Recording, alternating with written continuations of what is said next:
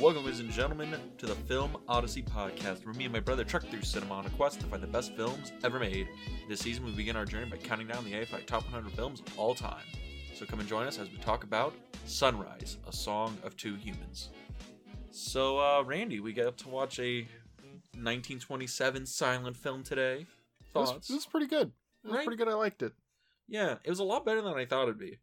Really? A little bit. 1927 silent film. You didn't have high hopes? Usually silent films aren't totally my bag. There's like a handful I'm like, okay, I like them. And this one I was like, all right, it's directed by the same guy that did Nosferatu. I like Nosferatu. Then I watched it and I'm like, no, this movie's beautiful. Yeah, it's really pretty, actually. Yeah, honestly, it's I would honestly recommend like photographers or just any cinema person watch this like out of the gate. You think so? I think so. I think just how it uses like visual language is really, really advanced for 1927. It feels kind of modern in like weird ways. It does, yeah. I would have to agree. Like the way like he's like sitting on the bed thinking about the other girl, you know, and it like the super harlot from the and city. it superimposes like her like caressing him and stuff. Like that was good. When they had the fantasy about the city and it like superimposes over them like a literal daydream. Yes. And I was like, there's some like really interesting shit going on here visually, and it's like there's barely any title cards in the movie, which is another weird thing. I think there's like 10 maybe. Yeah, that sounds about right. Honestly, they're still able to convey like what's going on in the movie pretty easily. Yeah, honestly, most of the title cards were almost like I don't think we really needed all those title cards. I'm like, you can almost watch this without any title cards and you get all of the context. Yeah, there's a sign of kinda, but there's like those flashbacks at the beginning. Yeah, which I guess the flashbacks at the beginning are a little sketch. You need a setup for those. Mm-hmm. But other than that, I mean, the movie's really good. They're really good, yeah. Where do you want to start on this one? Well, I mean, we haven't even gone over the plot. Oh, well, the plot. Be ready for this. It's about a man and his wife who get torn apart by the woman from the city. And when he tries to kill his wife to be with a woman from the city, he can't go through with it. And then the two of them go off and rekindle the romance in the city. And then shenanigans ensue. Yep. Kind of. Yeah, but basically. Basically. The wife almost drowns at the end. Almost drowns at the end. Comes back because, we have to have a happy ending. Yes. Actually, this was back in 27. They didn't need a happy ending. They wanted a happy ending. Wanted it. Yeah, this was before we had all the censorship boards and shit. I see. Yes. But, yeah, this one's directed by F.W. Murnau. He directed Nosferatu in 1922, so like 5 years before this. And unfortunately, he dies about 4 years after this in 31. Okay. So this is his first Hollywood film. And this one actually bombed so bad it almost killed his Hollywood career. Really? Yeah, but it had probably the best critical reception of any film on our list so far. Oh, really? Because out of the gate, people said, this is a masterpiece of cinema. Really? On release, people were like, this is the greatest film of all time. Wow. Yeah, it wasn't like, oh, rediscovery. It's out of the gate. People were like, this movie's amazing. It also almost disappeared from existence. The hell? So, this is a weird thing about a lot of film studios and cinema, but a lot of studios just catch on fire for no reason. Are films that flammable? Back then they were. They made on fucking nitroglycerin. Shit, alright. But yeah, so the Fox studio lit on fire and it burned the original negatives. They were able to kind of jerry-rig it together from a bunch of 35 prints from a bunch of theaters. Okay. And got a complete like you film. do. Like you do. So they were able to like find the film. That's why our transfer that we watched today looked a little iffy in some bits. Yeah, sure. You can tell it was run through a washer once or twice. Run through a washer. I don't know if it's that bad.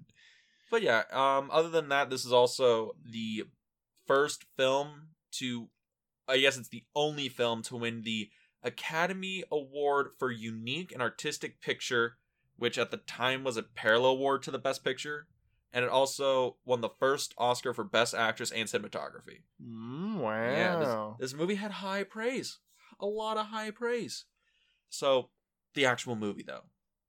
Anything on the actual movie? Well, I thought you were going to say something. I was pause champing for whatever you were Pause about to say. No, I'm throwing it back to you, Randy. You know, I did the drum solo, and I'm throwing back to you to pick up. Oh, Yeah. well, I didn't hear any drumming.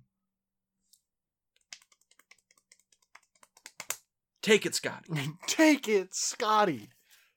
Well, I mean, the movie is just very visually appealing. It has a lot going for it for a movie from the 1920s. Yeah. I mean, I've seen worse edited movies on this list already, and this movie came out 50 years before those movies did.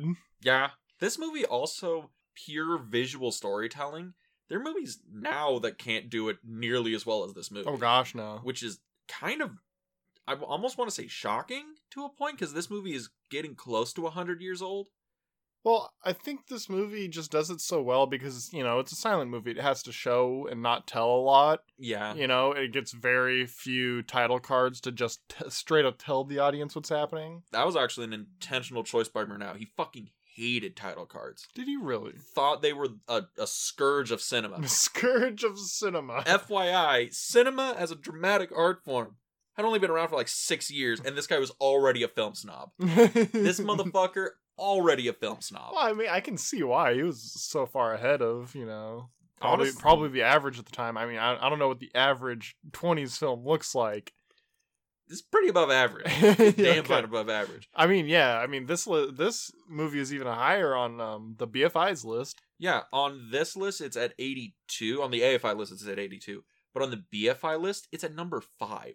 Yeah. Is this the best movie we've seen so far? I'm not sure about if it's the best movie we've seen so far, but we'll get to that on the AFI breakdown. No, but we can talk about it right now. Okay, so this I'm not gonna say is the best movie I've seen so far, but for its time, probably the best movie I've seen so far of its era. Well, it's just like because you expect the movies to be able to like do more as more time goes on. Mm. Like Toy Story is an entire movie made out of CGI. Like there's not even a hint of that in F.W. Murnau's like mind to do an entire movie out of only special effects. It's not a thing. Yeah, but we expect more from these movies as time goes on, and so Sunrise, it's a silent movie. Sound in movies isn't really like a thing yet. I mean, this movie has like a score. This is technically the first film to ever have a synced score to the picture. So the score was actually recorded from the studio, sent out with the film, and they played it with the film. It was a real sync score. It's the same thing they did with the Jazz Singer. And this predates the Jazz Singer by about 2 weeks. This is technically what sound would have been like if the Jazz Singer didn't decide to sing talking. Oh, okay. I see what you mean. Yeah, Jazz Singer decided to do like dialogue bits with its music, and Sunrise did it with like, oh no, we're just doing this full orchestral score and all this stuff through the film, and it's sent out with everybody. We're not giving people sheet music. Yes. And the music in this is also kind of banging. It's really good, but I mean, I'm just saying like this movie for its time is probably the best movie we've seen on the list so far. For its era, for what it had access to, like just blown out of the water, just amazing for its time. Yeah. So, do you ever watch silent films? Do you have any context of silent films at all? Not particularly, no. I don't even know if I've watched another silent film. Have I watched another silent film? You ever you ever seen Phantom of the Opera, the silent version? No. Captain Dr. Caligari? Nope. Metropolis? No. I'm running out of shit real quick, dude. I've not seen basically any silent films. Okay, well, this was a good introduction. It was good. Although I kind of doubt that there's going to be nearly as many other silent films as good as this. I mean, there are more famous ones, which is weird. Like Metropolis, that's done by Fritz Lang, the same guy that did M. Yes, that one's probably one of the most famous silent films. I mean, like Charlie Chaplin movies. Oh yeah, all the Charlie Chaplin movies are. Yeah, City Lights, Great Dictator's not a silent film, but like City Lights, Modern Times, Gold Rush, all those are great. You ever seen any Charlie Chaplin? No. Maybe a bit. Yeah, of course. Okay, well, the reason I ask is the acting in this is so different than acting now, but I found it like it's not really that different. Are you sure? Yeah. Because I feel like their movements are a lot different, right? I think they're a little exaggerating a bit, but like not as much as I would expect. It feels a lot like theater. Yeah. Right? Where it feels like they're trying to like pantomime to the back row a little bit. Well, they're just trying to make sure like the message gets across, right? Like I think it's probably like compared to like other silent movies. Obviously, I haven't seen very many, but yeah. I'm saying that probably compared to other silent movies, it's probably dialed back a bit. You'd think because so? They have that score behind them to like kind of like relay a lot of emotion. Which, I mean, they do a good job with the score relaying emotion in this movie, especially, like, when he's calling out to the ocean. And there's an actual, like, musical cue. Yeah, there's, like, a horn that goes with, like, his calling out to the ocean. I guess the acting in this is probably a little bit more, or a little less big than other silent films. But, you know, they're very engaging in their performance. But the other thing is music and these actors syncing up so well. Like, music in cinema, people say that, you know, half the movie is the sound, and this kind of really portrays that, because I can't imagine how this movie would play without the score. I don't know if it would play nearly as well. You said it could play well without the title cards. Well, why not without the score? Dude, the score is so instrumental of this. It's called The Song of Two Humans. Not the pantomime of two humans. Shut the fuck up.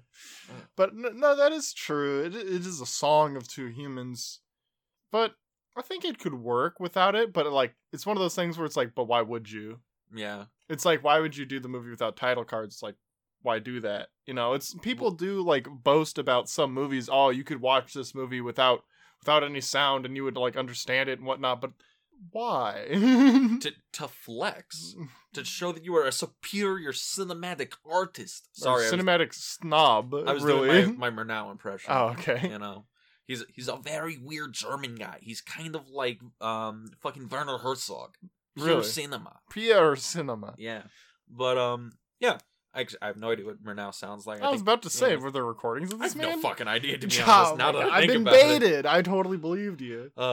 Goodness. But yeah, I don't know, where do you want to just like break down? Because there's like real themes in this. Unlike like Titanic, which was probably a little light. Which is weird because it was a 3-hour fucking melodrama. But I mean, I liked it, but this was a little light themes. On the themes, and the themes were pretty like obvious. You know, they were all like class based and whatnot. Well, this one is like a lot about like straight up love, right? Love, temptation, yes, rekindling of romance. It's trust. A lot about trust, passion. Yeah, because okay, the man in this, yes, the character known as Man. Well, there's man and wife and woman from the city. Yes. So Man, is he a fucking psychopath? Because he strangles a lot of bitches in this movie. I don't think he's a psychopath. He's just he's at a crossroads in his life, you know, and doesn't know what to do. And Wayne Brady to choke a bitch. He choked 2 bitches in this movie. He did choke 2 bitches in this movie. One of them deserved it. Yeah, that hoe from the city definitely deserved it. Mm-hmm. And but that's the other thing. The woman from the city, she comes in. So let's break it down real quick. So okay, the man, he's got his wife and a child, right? Yeah. But there's this woman from the city who's come recently. I guess she's there for like work, but she's supposed to return to the city at some point. I think it's vacation. I think they point out that she's here for vacation, but she stayed too long. It's not vacation. I thought it said vocational. No, I think it said vacation. Did it say? Okay, I was so confused the whole movie. I was like, vocational, like she's working there or something? One of Randy's 45 minutes in the movie. He's like, what's this bitch's job? Wow, what is she doing? But okay, so So the lady from the city, she vacations in this like quaint. It looks like a European like little town. It looks like a village or like a village or something. But I mean, I'm assuming this is taking place on like the northeast of the United States or something. I'm not really sure because it was all filmed on a soundstage or a backlot at Fox Studios. Okay. Well, it looks really good for a backlot. Yeah. Oh no, dude! Old school studios were like real fucking good. Yeah, I thought they were shooting on location for a lot of that. No, dude, all the city was an entire soundstage or backlot. Wow. The village was also backlot. I think even the lake was done on the set, on like studio grounds too. Wow, that's pretty impressive, actually. It's the reason why you come to Hollywood. Jesus. But so anyways, so it takes place in like this little village, right? Mm. And this woman, she somehow infatuates the man, you know, and is trying to convince him to like leave his wife, right? You know, come with me to the city. And he's like, but what about my wife? And she says, well, couldn't she be drowned? And then we have that cool effect, right? Where the fucking title card, when it says drowned, it like melts down and like it's sunk underwater. Yeah. That should look cool, by the way. That was cool. That was neat. Sick. I was like, oh. This guy, okay, he's doing some shit. Murnau knows what's up. But anyways, so that's basically the setup for the beginning of the movie. And then, you know, the man, he's very torn between his wife and this, you know, lady from the city. Mm-hmm. He takes his wife out onto the lake, and then he's about to drown her, to throw her overboard, and then decides he cannot do it. Yes. Rows to shore, and she runs from him, and he catches up to her, and they end up having like this thing where like they don't know what to do. You know, the woman, like the man's kind of like trying to like find a way to like have her forgive him, and the woman, she doesn't know what to do. She's a nervous wreck. She's trying to like get away. Yeah. It's like she still loves him, but she doesn't know what to do now that he's willing to go that far for somebody else. Yeah, and so she's trying to like leave, but he catches up to her, and they like end up stumbling into like a marriage ceremony, and kind of like rekindles their love for each other. You know, they kind of like realize like, what have they done, or like he realizes like, what have I done? You know, like I shouldn't have done any of that kind of things. I mean, there's no title cards for any of this, but I kind of like assuming from like what we've seen on screen, you know, that he kind of like he breaks down, and then they kind of have this like romp through the city together, like rekindling their love. They go back to the village over the waters, and suddenly dun, dun, dun. The plot strikes. Deus Ex Machina strikes. Oh, yes. The wonderful Deus Ex Machina. The storm. The storm is suddenly here. Poseidon has risen. Yes. And the boat gets overturned. The woman is presumed lost in the lake or ocean or whatever the fuck. Wherever it's supposed to be. Large body of water. As he is washed to shore, he calls, help me find my wife. And the hoe from the city is like, ho, you drowned her for me. Yes. Now. Well, she's like she's watching from like she's like a gargoyle perched on top of some log or some shit. Which is such a ominous image, because that woman goes from being a temptress and just almost like becomes abstracted visually from being like, even like a normal person. She's up in the tree. She becomes this like weird like figure near the end of the movie, and I love it. And so they go out onto the lake to find the wife. They can't find her. You know, she's presumed dead. They go back home, and the man is like crying upon his wife's bed. You know, and the woman from the city shows up, being like, "Hey, like, you did it? Like, snoo. It's on. Like, we escape into the city. You gonna sell your farm for me?" And he goes and strangles a hoe. Yes. Before he kills her, though, they were like, "We found your wife," and he's like, "Oh, thank the Lord," and throws the hoe to the ground and stops strangling her and goes to his wife. Yes. Presumably not to strangle her.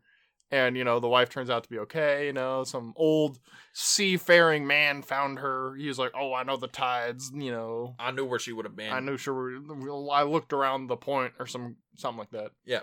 And then the movie ends with the sunrise. Well, with the sunrise and the Jezebel being excommunicated from the city. Well, she's like leaving in like this cart. You know, there's nothing there for her anymore, so she's leaving. The homewrecker, as it were, is leaving the village. And that's the thing, because a lot of this movie is about passion, right? Yes. The man feels like there's no passion left in his marriage. He steps out, finds this girl who is giving him a lot of like, you know, that rekindling that passion a little bit, and then he realizes, well, there's an attraction, but there's no love here. Yes. He has love for his wife, and then they go to the city, and then they have, you know, they see love, and you gotta love the carnival sequence. I loved that carnival sequence. There was some actually like good stuff in there. Well, where they were just having a great time, and there was a great time. It was so nice. It was pleasant. There was a little pig. No, there was a pig, and the pig got drunk. Pig got hammered. The man ended up finding the pig and returning it.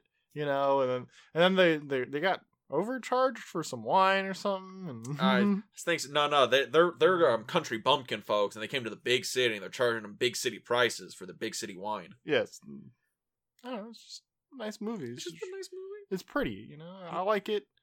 And there's a lot of themes. There's a lot of other things. It's a visually striking movie. It's visually very, very nice. It's hard to describe what the movie looks like.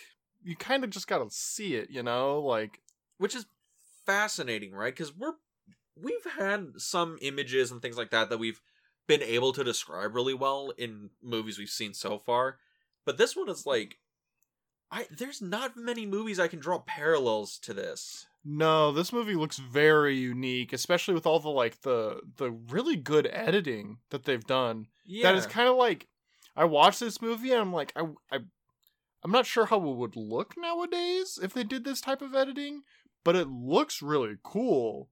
Yeah, like with all the superimposing and like the split images and whatnot. Yeah, it's like kind of like a unique thing to this era that they don't do anymore. And I'm like, I want more of this, but I'm not sure if they can do it nowadays in the same way they do back then. I think they could. It's one of those things where I'm watching this movie and I know this movie has probably influenced so many movies that it's, oh goodness, that it's like, oh, I've seen this story 1,000 times, right? Like, yes, this story 1,000 times, but how this story is told and how it looks is just so striking. Yeah, it's very, very unique. And it really speaks to like the genius of Murnau, which is, you know, kind of crazy, because this is the guy that also did Nosferatu, which is 100-year-old film, arguably still considered one of the most terrifying films ever made. And then he makes this, which is arguably one of, if not the greatest film ever made.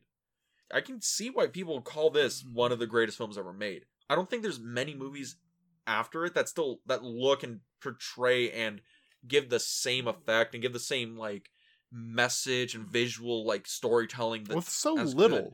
Yeah, this movie was made in 1927. It's also it comes out in 1927, so it was probably being made in 1926. Something like that. Well, back then, silent movies, you can crank these fuckers out in about 4 weeks. Yeah, but who knows how long Murnau took with this movie? It's true. Well, there probably is people who know. Yeah, don't worry about it. And well, the other thing about it, it's like this movie is just so interesting to watch. It's like it's only 90 minutes long too. That's really what I'm coming down to. It's so hard to describe why this movie is good without somebody seeing it, and that might be why this movie doesn't have as much. The plot is pretty simple. I mean, it's a nice story, right? It's not like some of the other movies you get in which, you know, the man ends up off with the homewrecker, you know, and whatnot. It does have that kind of like, it comes back to, you know, the traditional relationship, you know, and it has that kind of that feel to it. But like, that's a pretty basic story. Incredibly basic. And it's just such a striking movie. The way it's told is so good. This is like kind of a parallel to like Titanic, right? I'm gonna do this. All right, we're doing a comparison episode. All right, it's that kind of episode. Let's go. So, Sunrise, you know, made in the 20s, one of the first films to even have a synced up score, the first film. Yeah. And, I mean, was this movie made on a large budget? Do you know? This movie is so old it doesn't even factor into inflation. All I know is that it didn't make a lot of money, and the budget estimated like 200 grand. And grossed about 120 grand, I see. Yeah. So, I mean, you know, this movie probably cost a good amount to make, but like, I'm pretty sure even adjusted for inflation, it's probably not going to be scratching no Titanics here. Oh, hell no. Probably not even fucking close. This is a 200 grand and adjusted for inflation is probably a $20 million movie. Yeah. So they both have these very simple stories, right? Sunrise is kind of like more receded in its portrayal, right? It's very precise. Mm-hmm. It knows what it's doing.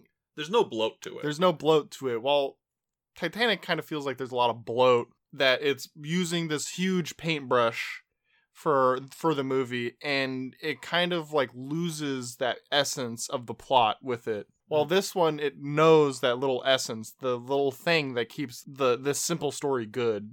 And I think that is an interesting comparison, because when we talked about Titanic, we made the point that everything about this movie is great, but it feels like there's no soul to it. Yeah. Whereas Sunrise feels like there's so much soul to this movie. There is. And everything around it, it's like, it doesn't have this really big, stagey production. It feels like, again, you thought it was filmed on location. It kind of looks like they just, like, they went to, like, a random city and, like, just filmed around. Like, it feels so, like, played down. Like, the biggest spectacle is when they're at the carnival, right? Yes. And where it's the fireworks display and all that stuff. But other than that, it's like, this movie is so just down to earth, real basic. Yeah. And it just feels so much different. It really does. It feels more like you could have a connection to it, you know? I mean, Titanic, it's hard to feel like that strong of a connection to those characters because their interactions with each other are so fantastical. And also how they connect to the world around them in Titanic. Yeah. It feels like they're characters in this play, and everything around them is more interesting than them themselves. Yes. Whereas this, it feels like the characters are interesting, everything around them is interesting, how they interact with the world is interesting, and it's like, it's really hard for me to describe why a woman kind of getting the flirty eyes at a barber shop and the husband taking offense to it is one of the most interesting parts about this movie, because it really is how those two are jealous about the other one and protective about the other one, how they have a real passionate thing together. And then you compare it to, Jack and Rose, where it's like, it's so nice and pretty, but Billy Zane's just a fucking monster. What the hell? At least the Jezebel seemed to, like, she had an objective. Some reason, it's just a fascinating movie. It's a fascinating movie. It's really interesting. Very small interactions with the characters. I mean, they're kind of played up, but like the seemingly small interactions with the characters and like how they make you feel about like what's happening between them. Like when the man and the woman, or the man and the wife, go to the barbershop, and there's like a woman there who's like assisting the barber, she's like the manicure lady. Yeah. And she's like making flirty eyes at the man, and he has to like, and you can see like it cuts back to the wife sitting on the bench being like, "Get away from my man," but like, there's no insert card or whatever or anything like that. It's just, you can tell by the way she's looking. It's a couple of looks.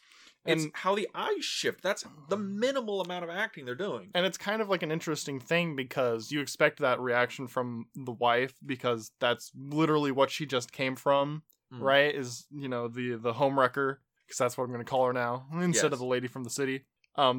She's just coming from that same situation, her husband with the homewrecker and whatnot.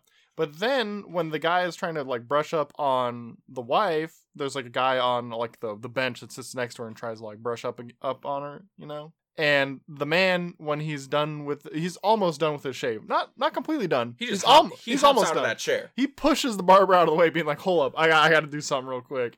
And then he goes up, tells the wife, "Go ahead, honey, I'll meet you outside," and whips out a knife on this guy and takes the flower he took from his girl and walks off. Again, like, I think that guy might be a psychopath, but he's a damn romantic. It's just it's so interesting, like these little things that happen in the movie. There's also more here because you learn a lot about like who the characters are, and one of them is the dance sequence where they bring up, we're gonna play this song. Yeah, I think it's a Midsummer or whatever, and it's called the peasant song. Yeah, the peasant dance. And she hears it and she's like, "Oh yeah, let's dance." And he hears it and is like, No, we're not gonna do this. And it's like she feels so comfortable with who she is. Yes. She's like, "Yeah, we're farmers, whatever, but we're happy. Like, I'm happy who I am." And he's like, "I'm not happy being a farmer or a peasant. I don't like being looked down on." And she's like, "Just as long I look at you and I am in love with you, that's all that matters." And I'm like, that moment is so sweet. The thing is that none of that is... There's no title card. There's no title card there. It's all inferred by how that moment is, how they act to people around them, and it's so good. That's something that makes this movie like pretty unique in my eyes, and that like all of these things are like inferred. It's why it's like so hard for me to talk about, because it's how you feel about the movie, right? Mm-hmm. Like, this isn't such a movie in which we can just discuss what actually happened in the movie. It's all stuff we have to, like, we felt happened in the movie. We felt the characters reacted in this way. We don't actually know, but that's the whole point. Is that we don't actually know. We have to infer it ourselves. You have to feel it. We have to feel it. Yeah, exactly. You have to feel it. You have to feel this movie, which is so different from modern movies where you're kind of like told, they kind of beat you over the head with how you're supposed to feel, It's I call it the Marvel syndrome, where a lot of Marvel movies, granted there are some exceptions, but a lot of Marvel movies aren't trying to make you feel something. They're just trying to get you along for the ride. And it's supposed to be an exciting thing, but there's no deep complexity where you're trying to like infer feeling and understanding from like the cinematic story. This is like, that's this all movie it is. It's like dripping with that. It's kind of like music. Music means different things to different people, especially like just pure like classical orchestral music, where it's like there's no lyrics. It's just how the music makes you feel. And that's kind of what this is. It's a song, you're feeling it. You're like right. Music. You're right. And that's the other thing, love, passion, all these like very deep quintessential emotions of humanity, and the music paired with the visuals. This whole thing is just, how do you feel? And that makes this movie really fucking hard to talk about, because it's does. like, how do you feel, man? I'm like, I'm not a fucking hippie. I'm sorry. But I mean, like the movie feels good to watch. Like it's a very striking visual experience. It's hard to talk about it in a strictly non-visual, in a strictly auditory sense. In a strictly auditory medium. We can't like talk about we can't like put up on the screen, like the scene and then talk about it. I'll go back to one of the things that struck me the most is like him sitting on the bed, right? And it's superimposing the images of the woman from the city onto him, and she's like caressing him and on his shoulder, and then there's like her face next to his, and there's like the face talking to him over him, and just she surrounds him. She's everything in his and then mind. He like puts his hands over his head, right? And then she disappears, He's trying to maintain clarity, even though he's being bombarded with thoughts of her. He needs post-nut clarity, man. He needs post-nut clarity. Should have rubbed one out. Clarity. He would have been fine. But it's such a cool thing that like people don't do anymore, and it's just like it's they don't say anything. It's just felt, how this guy's feeling from what you're shown visually. Like he's being bombarded with thoughts of her, and he's trying to throw them out. And that's one of those things. That's a purely cinematic thing. Like, you can't really do that with other like artistic mediums, at least not nearly as well. It's a thing where it's like this image of a guy, then these images superimposed on him, and they're moving and they're changing, and he just brings his hands up and covers it, and it's like it conveys so much meaning and emotion and thought in just that like that sequence of images, right?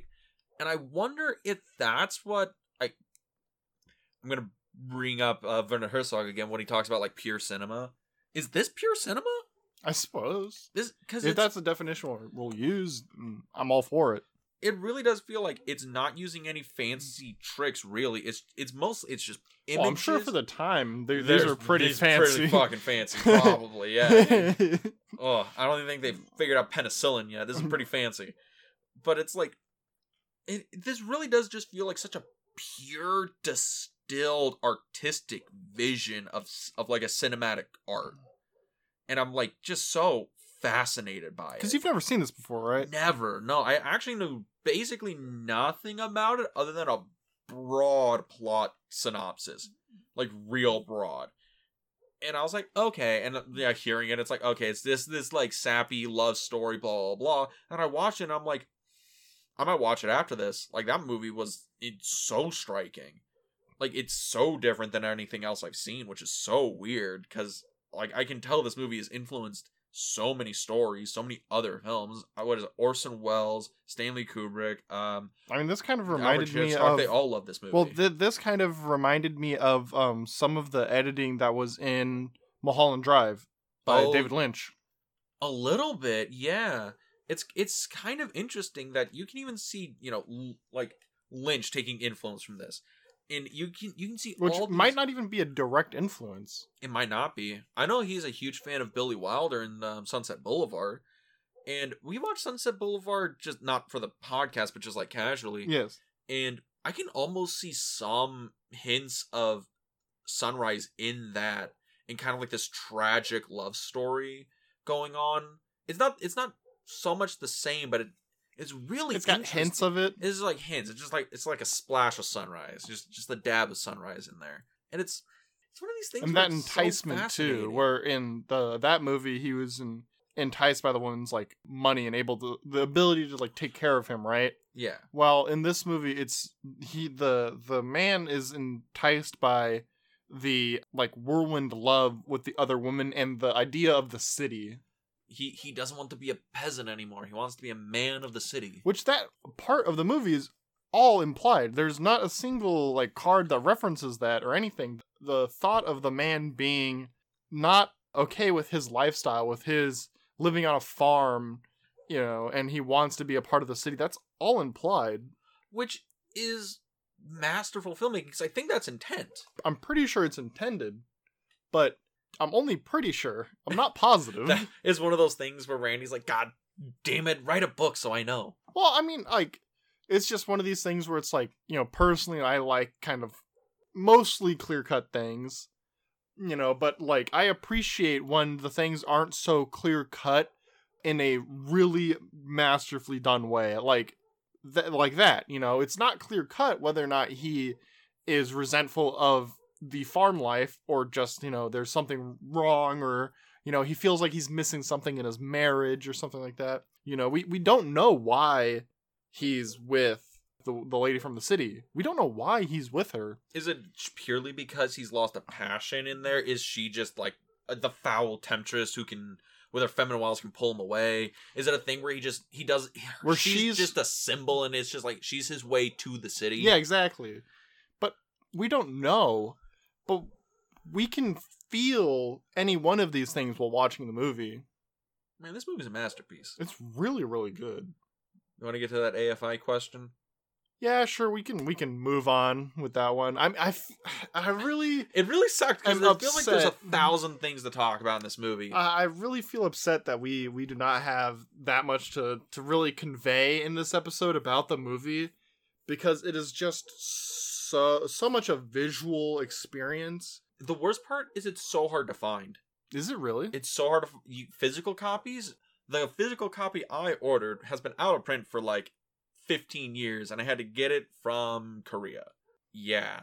I think you can find it online on like YouTube, but I don't know how good the transfer is, so it might look kind of sketch, and I don't know what the score is on it. Oh, if it's the original score or not? Yeah, and it's like, it is a tragedy if this movie ever gets like lost to time. Oh, Criterion, hello. Right, again, first place I looked, but apparently, I guess Fox actually still owns distribution rights to it. Oh. I guess they still, I don't know fucking how. This movie's almost 100 years old, I guess. But yeah, I guess there's a few places that have actually released it, but I don't know where the rights are now. But I would hope people go out and find this movie. Yes, please try and find this movie and watch it. It is amazing. It's so simple, yet so good. It's just one of those movies where it's not so overwhelming. It doesn't try and bombard you with like this like bombastic spectacle, you know. It is just down to earth. It's clean. It's a human story. It's a human story. It's a song of two humans. Of course. The symbolism. The symbolism. But yeah, so this, on the AFI, it's at number... Another thing, we can talk about the symbolism, though. Okay. I mean, I know. No, I know. I do this all the time, where I call it, and it's like, no, we're not done yet. Wait, I got another thing. You know, the symbolism of the sunrise. You know, we've talked about the symbolism of the song. Yeah. The symbolism of the sunrise. You know, the obvious thing being that it's a sunrise on a new day of their relationship, of their marriage, right? Yeah. You know, and it could be also, you know, it is the sunrise, a new day or a new dawn of a new era of filmmaking. Mm-hmm. Of sound. Yeah. Well, here's the other thing. You can even look at it, it's like that sunrise, you know, it's the new dawn or whatever. But they went through probably the darkest time of their relationship. He almost tried to kill her. He almost left her. She was ready to just like cast him aside as just this, you know, philandering asshole. And through that darkness, they rekindled the romance, that love, and they came back on the other side to this new sunrise of like hope and love. And I'm like, that's even brighter than before. that's even brighter than before. I mean, the movie starts at this weird twilight, and it's like, oh, it's symbolizing like the twilight of his marriage when it's about to come up with this new dawn with this girl, and when he goes to like do the deed on his wife, and it's a whole different thing. It's a very uniquely interesting movie. But on that note of it being more symbolic of like the technology of like the sunrise of sound, you can even see it like that, because I think at this point sound is you can't rip that away from cinema anymore. They're now pretty intertwined in the DNA of film. Yeah, now people kind of make people will make a note if there's a lack of it in your movie, and obviously like there's not very many silent movies coming out now. I know of one guy who still actively tries to make silent films. Really? Yeah, they're experimental like art house films, but he actively tries to make silent films. I think his name is Guy Madden. I think that's his name. But I mean, like stuff like No Country for Old Men. Yeah. Right? There was a lot of use of silence in that movie. Well, that's the thing. It's the use of silence, but not lack of sound. Yes. It's silence, but you still hear like the ambience of the world around you. Yes, and things but like even that is a step away from what we're currently at, you know? When it's just ambience instead of, you know, there being a score or there being always dialogue or always like something. Always noise. No, I'm trying to go for like sound with a purpose, right? There's a lack of sound with a purpose. There's just sound. Yeah. And I mean, there's also other movies. Like there was that one movie about the school of it was all deaf kids. Yeah, I think it was called Tribe. I think that's correct. Yeah, it was a foreign film. And the film had a score and everything like that. But the entire cast was made up of deaf kids, and it was like I think at a boarding school. I believe so. And I don't think there was any subtitles. So when the kids were signing at each other, you couldn't tell what they were unless you knew American Sign Language. And that's another thing. Like sound has become so. That movie was fascinating. I wish I could go see that movie. I don't know where it is or how to find it, but that movie sounds fascinating. That one might end up being one of those like movies we have to watch and do it too obscure on. It'll be interesting. Sure, yeah, actually, yeah. That sounds kind of banging. But that's spoiler alert. Spoiler alert. But that's the thing with these movies where sound has become so instrumental. And there's some movies like David Lynch movies, Eraserhead, Mulholland Drive, Elephant Man.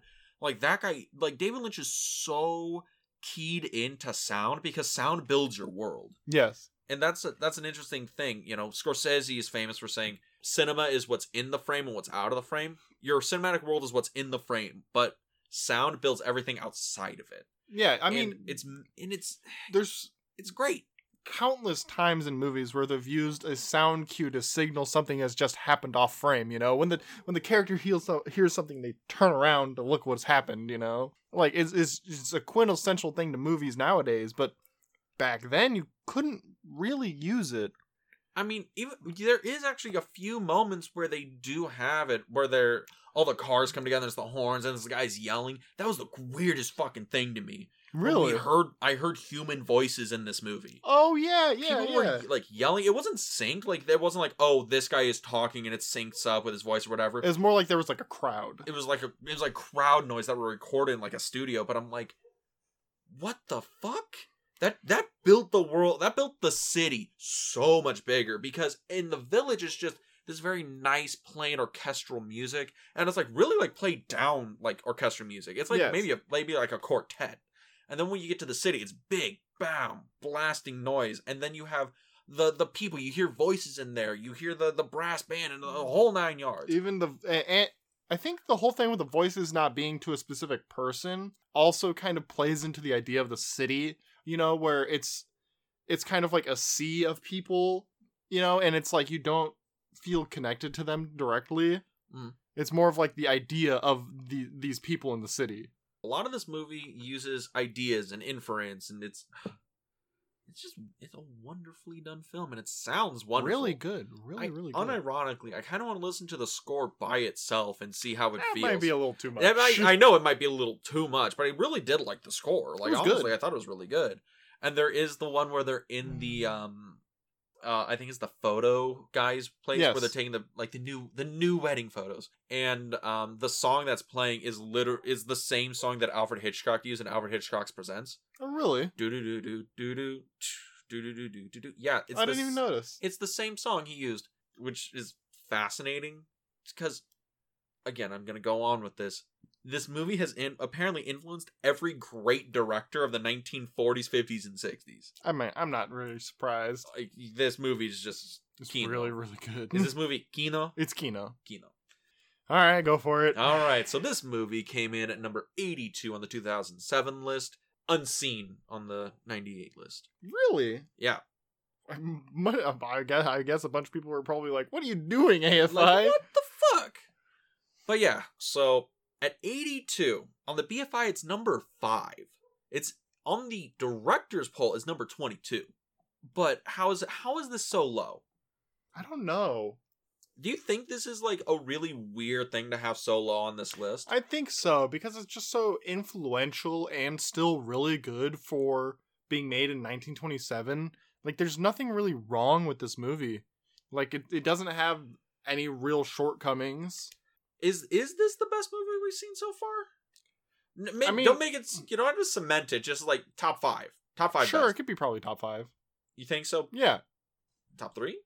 I don't know about top 3. Well, because I do very much rate mine on a personal level. Yeah, how they hit. How they personally, I felt about them. On a more objective list. Oh, definitely. You think so? Yeah. On a less subjective, more objective list. Oh yeah, definitely this movie is probably like top 3 best we've seen so far. It's one of these movies that I'm like, this has to go up like higher. Like Definitely. I can't understand why it's in the 80s. Granted, we're gonna get to some banger films where I'm like, okay, I can see why this might not make the top 10. Sure. I can see that, but like not making the top like 30, 40? That's a little weird to me. Being in the bottom 20. Yeah. So, but we're both in agreement. Stays on. Stays on. Definitely goes up. Definitely goes up. And I'm wondering if there's what else is there to say about it in terms of its place on the AFI? In terms of its place on the AFI, just that it's really influential. There's nothing really like wrong with it as a film itself. So it doesn't really have much going against it. Only the limitations of the time. Yeah. And honestly, even with the limitations of the time, it feels like it feels so modern in a lot of ways, it does which is feel so very modern. weird. It's so weird to say that about a movie that's so obviously of its time in the 1920s. I feel like I'm watching a more modern film, like a movie from like the 90s or 2000s or something like that. Yeah. I'm like, I'm getting a lot out of it. I don't know why. Except I'm fucking loving this except movie. it has more of a subtlety to it than movies from those eras would. Yeah. At least I feel. Yeah. I feel that, that's another thing we talked about earlier about like the actors kind of like playing up like theater acting, right? Because this is a very early movie, and that's how a lot of acting was at the time. Yeah. But the movie does have that kind of subdued element to it. Yeah. Yeah. A lot of this movie feels so subtle, so like, again, James Cameron used a broad strokes 2-inch brush. Yeah. And Murnau is using a fine detail like 2 brush, just a tiny brush. He's using 2 hairs taped together. 2 hairs stuck together, and that's what he's using to paint his picture, and it's really good, really good. I'm actually pretty fascinated by how they did a lot of the editing in this movie. Really, like the technical aspects. Yeah, the technical aspects, because like, I mean, I don't know much about how you actually do these things. I'm not the one that went to film school. Okay, so way back in the olden days, which is these are the olden days. To do a superimpose like that, you had to get literal 2 strips of film, film them separately. You had to have her on a different background so you can do it properly, and then you had to literally melt the 2 images together, like in a chemical bath, and like you had to be really good at chemistry to do this because you were using basically original negatives. So if you fucked up, they gotta refilm it. Yes. So and there's a lot of that in this movie. And there's multiple superimposes at the same time happening too. Yeah, there's also another way they could have done it where, and this is really weird. So they get the camera, and then the top of the screen, they put like a black board so it doesn't expose the top of the image. They run it, and they're like, all right, cool. Then they move the board down to the bottom and expose a different thing on the top. And then they run the camera. I think that's how they did the split stuff, but when, like, specifically that scene that I keep referring back to because I just love that scene. You're like, it's not my favorite scene of cinema. But you could still see the background through all of those images, though. Yeah, that's one of those things where it's like how it's exposed, how much the editor is able to like give into that image, how much they're able to like manipulate it, because it's a pure chemical process. Whoever Murnau got to do that, like those processes on this movie, freaking master. I'm gonna check real quick because it might have been Murnau himself. I don't know. I mean, I don't doubt it. It definitely could have been. All right, found him. His name is Harold D. Schuster. He was uncredited film editor. This guy was probably a master of his craft, and to go uncredited. I mean, I guess that was just kind of the way of the times. It was the 1920s. He was part of the studio. Yeah, you're like, oh, you have a job and you're not dying of starvation. Yeah, let's go. It's a fascinating thing. I would highly recommend this movie to anyone and everyone. Right? Yeah, I'm pretty sure this is a pretty universal movie. Oh, if you're looking at his IMDb, Sunrise is the first thing he's ever edited. Wow. What a guy. What a master. What an absolute lad. And it won Best Cinematography, too. And damn right it should have. Damn right it should have.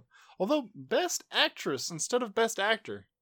That one is a little weird. That was a little strange. I did really like the actress, though. I thought she was good. good. She was really good. But I mean, the guy he's the main part of the show. Yeah, he's the main part of the show and he's kind of carrying it. But it's another thing where he seems so gruff. Yeah. And rough. And his acting is less subdued than hers. Hers is very natural. Yeah. Weird to say this is naturalistic acting in a 1927 silent film. Oh, yeah, in a studio. Yeah. But that's my... I guess that's my final stamp on this movie. You should go out and see this. Yes. Find it on YouTube if you can. If you can get the real score, fucking watch it. This movie is actually one of the best films ever made. Really, really, really good for how simple it is. It's only 90 minutes, too. Yeah. You can watch... That's like 3 South Park episodes. Yeah. Just watch this instead. Exactly. You'll get a lot out of it. It's probably more like 4 or 5 South Park episodes, but we won't get into that. Don't worry about it. But what we will get into is a movie that people have a lot of questions about because it's a Stanley Kubrick film. Oh. But it is the only Kubrick film, the only one he did not have full creative control in. And it's the only one he got brought in as a director for hire for. And it's fucking Spartacus. I can't wait to see it. Also, I'm Spartacus. No, you. No, you. No, you. That's going to be a great scene. But yeah, so we're going to watch Spartacus 1960, starring Kirk Douglas, directed by Stanley Kubrick. He was brought on after Kirk Douglas basically fired the original director, because that's how he fucking rolls. And Stanley Kubrick came in and was like, I can save this, and he made it, and it's 3 hours. It's a sword and sandals gladiator war movie. Oh, I can't wait. Julius Caesar is a character in this. It gets really good. I've seen it before. Not my favorite Kubrick, but it's pretty fucking good. I can't wait to do this episode with you because this man's has like 2001 Space Odyssey posters, at least 3 or 4 of them up on his walls. This guy's got like the 2 different biographies on Stanley Kubrick. He's got all the movies. I'm a huge fan. This man uses every last breath to fillet Stanley Kubrick. Fuck off. I can't wait to watch this movie. He's a great director, but yeah, I can't wait to watch it. You'll probably get some airs of Ben-Hur in this. Oh yeah. And but that's going to be next week on the Film Odyssey. And if you wanted to keep up with that, you can go to our YouTube channel, In the Frame on YouTube. You can find the Film Odyssey podcast as well as the Film Club podcast. You can also find us anywhere you can find podcasts. That's Google Podcasts, Spotify, anywhere and everywhere. And follow us on Instagram at the Film Odyssey podcast. And with that, any last words, Randy? A sunrise over a beautiful new day of our marriage. I thought you were going to speak quiet because it's a silent film. No, you. All right, everybody. You have a good week. Yeah, have a good time.